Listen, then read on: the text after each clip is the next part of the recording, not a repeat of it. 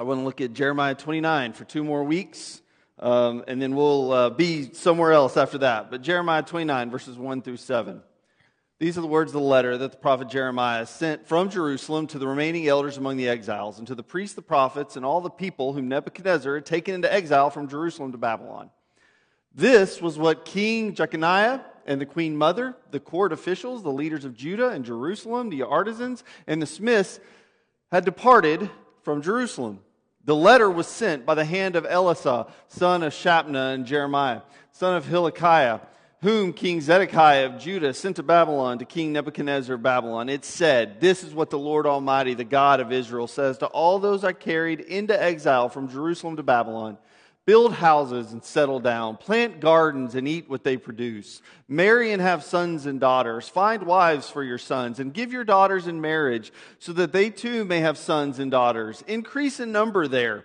Do not decrease. Also, seek the peace and prosperity of the city to which I have carried you into exile. Pray to the Lord for it, because if it prospers, you too will prosper."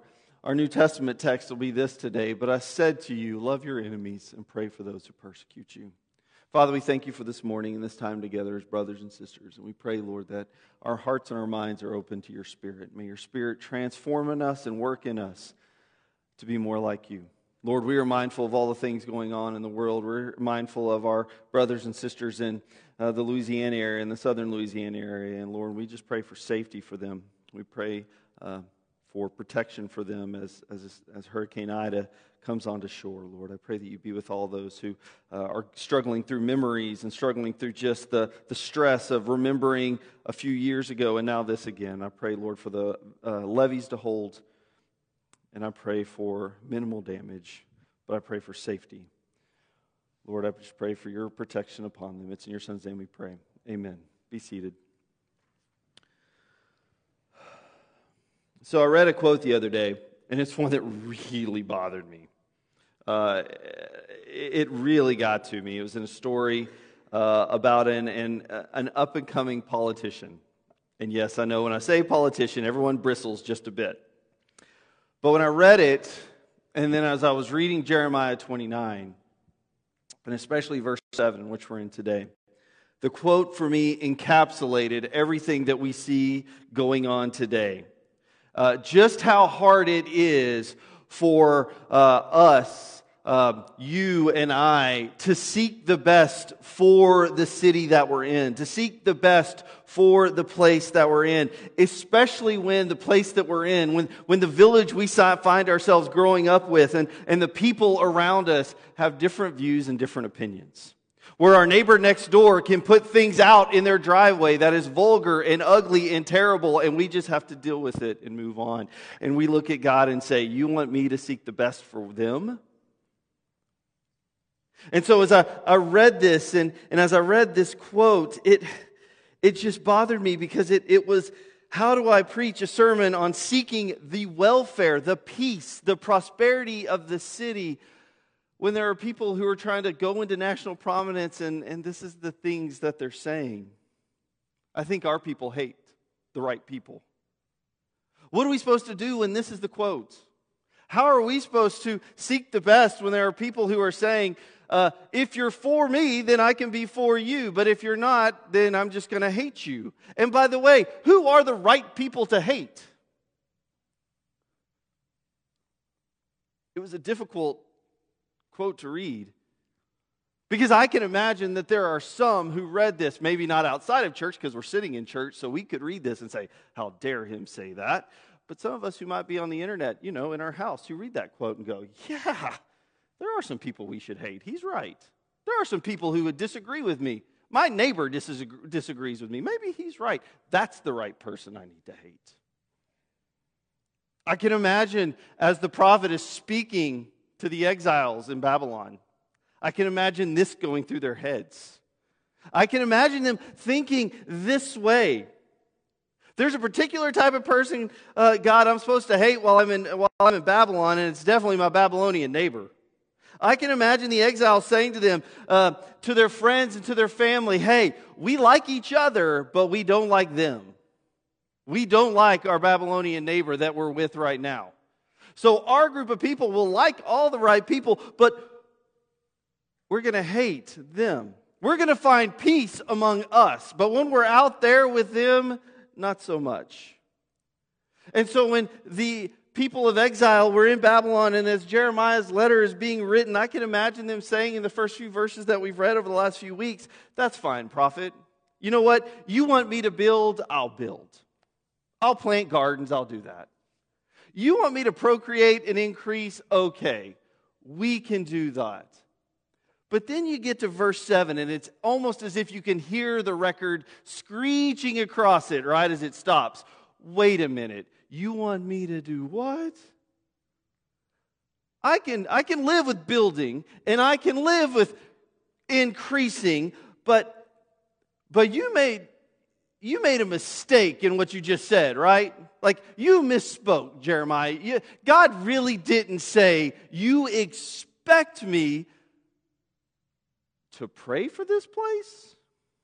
You expect me to seek, as the version we read, prosperity, but in other versions it's called welfare, and in other versions it's peace. Really, the Hebrew word is one we know, shalom. You want me to seek the peace of the entire city? As the exiles are hearing this, they are like, look, we know who to pray for, Jeremiah. We're called, we're told, we pray for Jerusalem.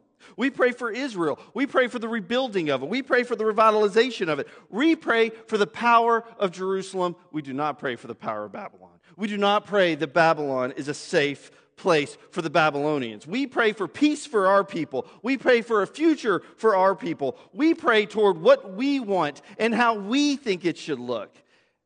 And Babylon just ain't in the equation. I imagine Paul in the first century as he's dealing with this new community of Christians.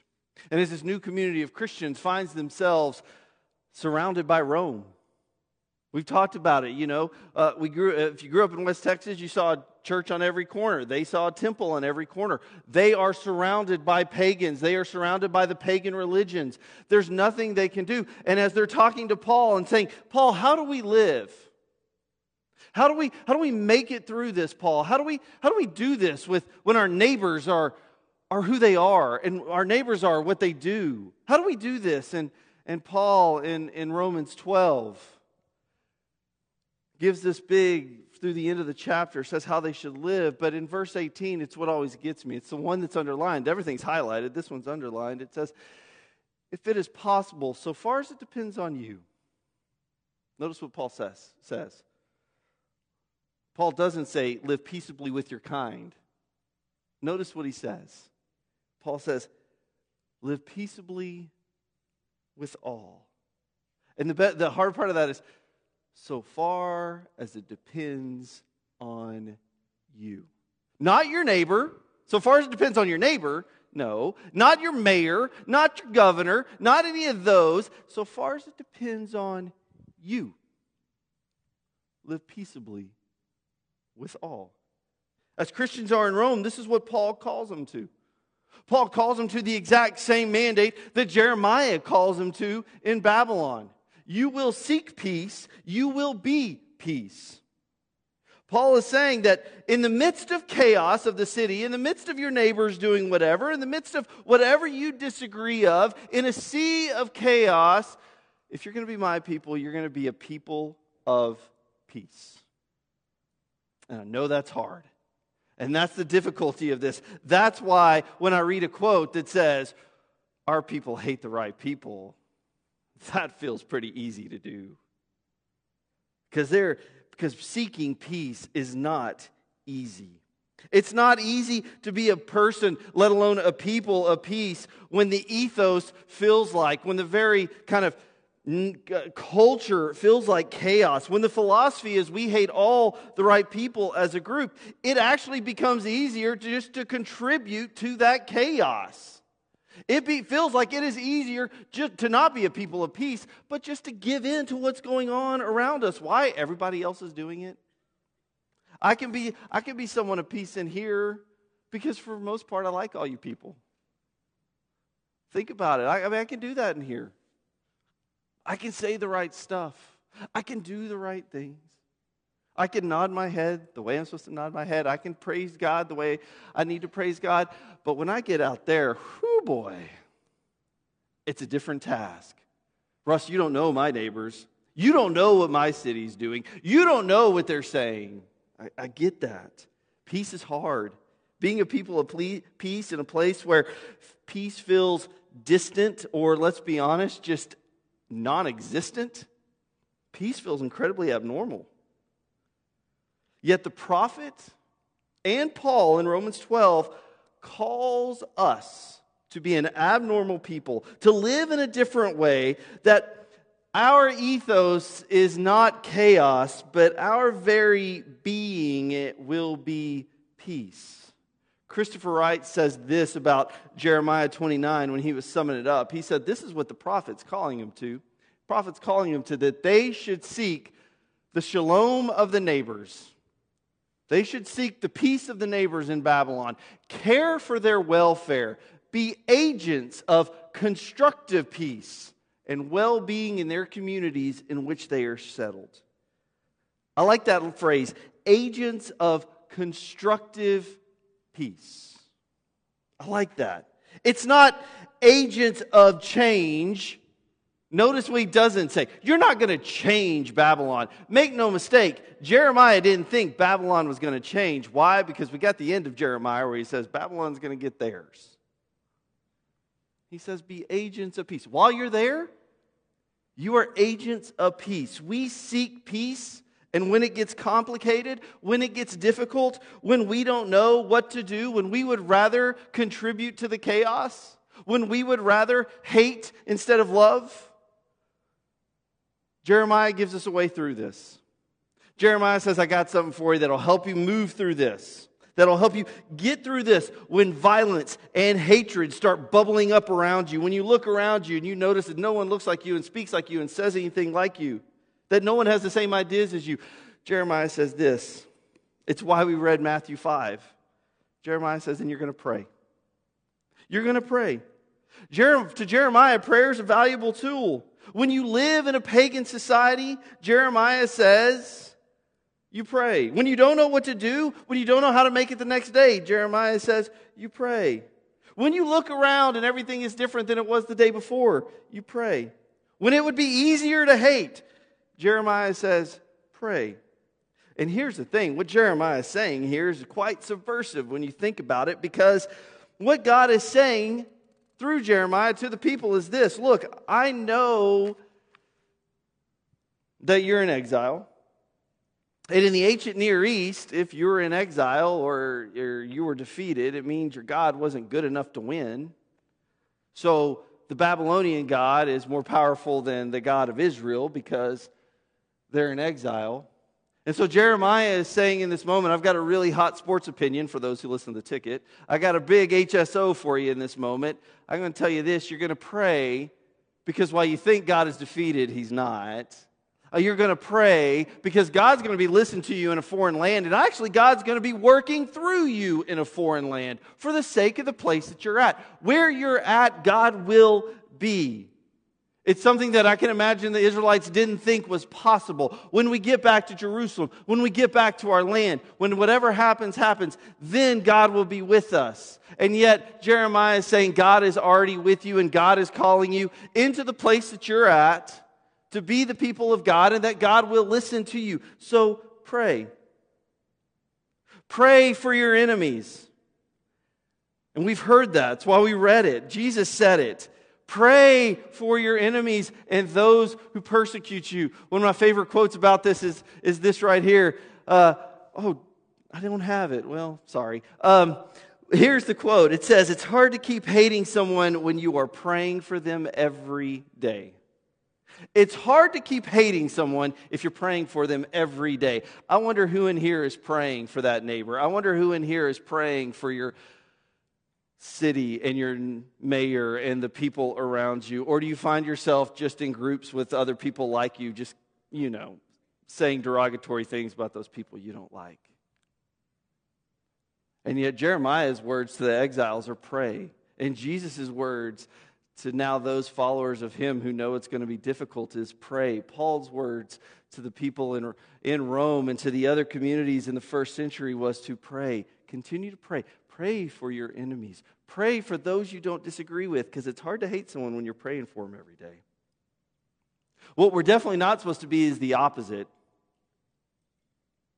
I know that we all want our city and our place to be a certain way, and I get that. But we're not supposed to judge our city. We're not supposed to be, as I continually think of it, we're not supposed to be the judge, jury, and executioner of our city. Basically, we don't like what we like, so what we're going to do is we're just going to build our wall like we talked about last week. We're going to build it, and we're going to stay right in here, and we're just going to watch it burn. Sometimes I feel in the last few months that Rome is burning, and instead of us trying to be the firefighters to put out the fire, we're more like Nero playing the violin. A lot of times it feels like we're just giddy to watch what's going on. I told you this was going to happen, is what we find ourselves saying. It's easy to get that way. It's easy to get cynical. And yet what we find is that we were never called to be judge, jury, or executioner of anything. Heck, we read this text and all we see is we're supposed to be what? Builders, planters, multipliers. By the way, all things, do you notice, that bring life. We are not called to bring any kind of death to the city at all, through words or actions. Paul never called the people of God in the first century. And by the way, where do you think Paul got that? He got it from the prophets. He got it from God, who kept saying, be a people of peace, even in a pagan place. It is God who will judge the nations. We know that and read that. It is God who will judge the cities. We know that. But that is not our job. We need to quit being judge, jury, and executioner. Any peace that finds its roots in a mantra of exclusion and hate and division is not of God. The prophet didn't call him to do that. The prophet said, you know what, you're there, get busy. And you know what, as you seek the best for them, the best will come back to you. I was reading a story this week, and that's where this photo comes in. I was reading a story this week, and the person in the red shirt, Ray Robakowski, is a Milwaukee cop, and Jacob Macklin is a drug dealer was a drug dealer and gang member. And Macklin had been arrested so many times that, as the article said, you could actually see him grow up through his mugshots. And so one afternoon, the DA of Milwaukee was looking for ways to kind of break the cycle of hatred and behavior that was beginning to fester in this part of the city of Milwaukee. So he brought these two men together for a conversation. Robakowski from the police department and Macklin from that neighborhood. And as you can imagine, neither wanted to be there. In fact, Robakowski says that his supervisor forced him to go to the dinner. And Macklin didn't want to be there because he didn't want to be next to a cop, as you can imagine. They were both skeptical that anything could happen, that anything could come out of a positive from them for the community. And so what the DA did was, the DA, as he was talking, said, I've got this place I want Jacob Macklin to work. It's this community house type place, and they give groceries, and they also help with job skills to help ex-cons and others who are struggling find job skills and able to find work. And as he's talking about the story, Robakowski is basically saying, this is a big old fat waste of time. Nothing's going to happen from this. I'm going to be arresting this guy tomorrow. Why? Because it's easy to be cynical. So Macklin goes and starts working. Flash forward a few years, and Robakowski retires from the Milwaukee Police Department and is looking for another job, just to kill time. And he goes to Jacob Macklin. And he goes to Jacob and says, can I get a job? Because by this point, Jacob is now one of the managers.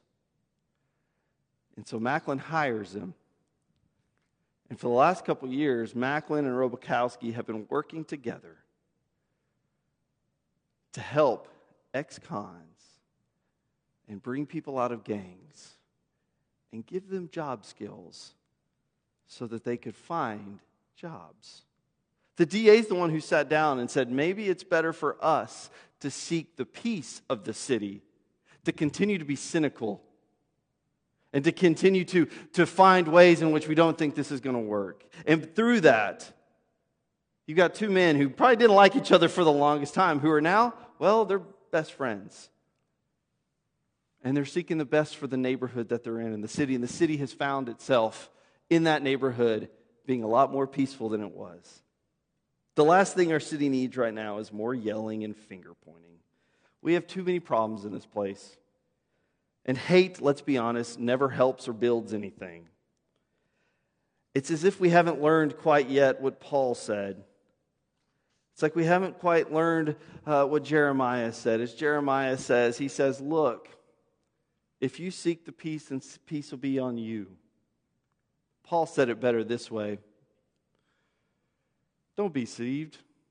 God is not mocked, for you reap whatever you sow. If we're reaping violence and dissension and division, what do you think we're going to sow?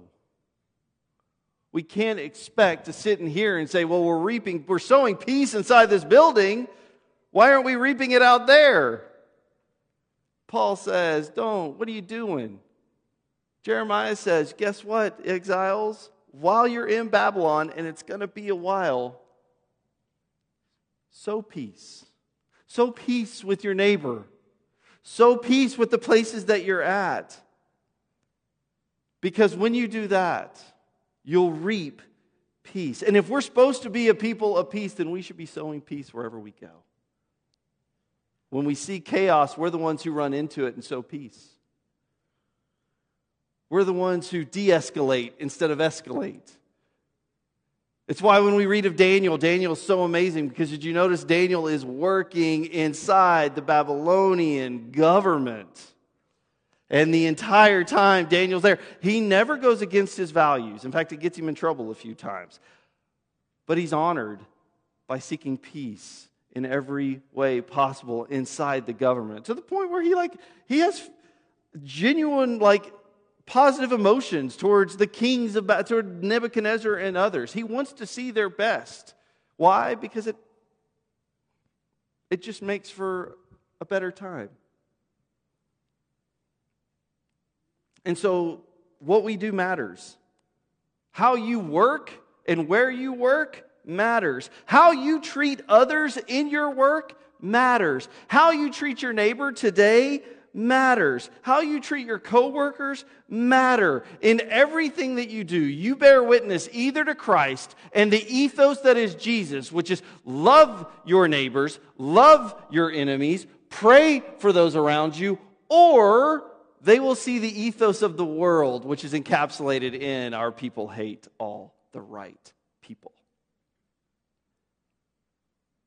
People will know your identity when they see you, and you can either be the people of peace, the people of Jesus, in all that you do, in every bit of work that you're in, and how you treat your managers, and how you treat your clients, or you can be something else. But Jeremiah says, you want to seek for the best of the city? Seek the peace of the city. When you seek the peace of the city, then the peace will come back. And it will be a place that can thrive while you're there. It'll be a place that will not be terrible. And by the way, when there is peace, then you can increase. When there is peace, then it's a lot easier to build and to plant and to grow. It's not like this was some radical idea from just Jeremiah. Jesus later says it. Paul says it to the first century, that we are called to be this type of people. And so the words I'll leave you with is this, and Jesus said it. I offer a peace upon your house. So may your house be peaceful. May your neighborhood be peaceful. May our city become a place of peace. Because what we do in words and actions, in our jobs, and in our life of fun seeks peace for everyone we encounter. That's our calling. That's our mandate. And when you want to hate somebody, pray. Let God soften your heart. because your heart may be the one that needs softening. If you have any needs this morning, come now as we stand and as we sing.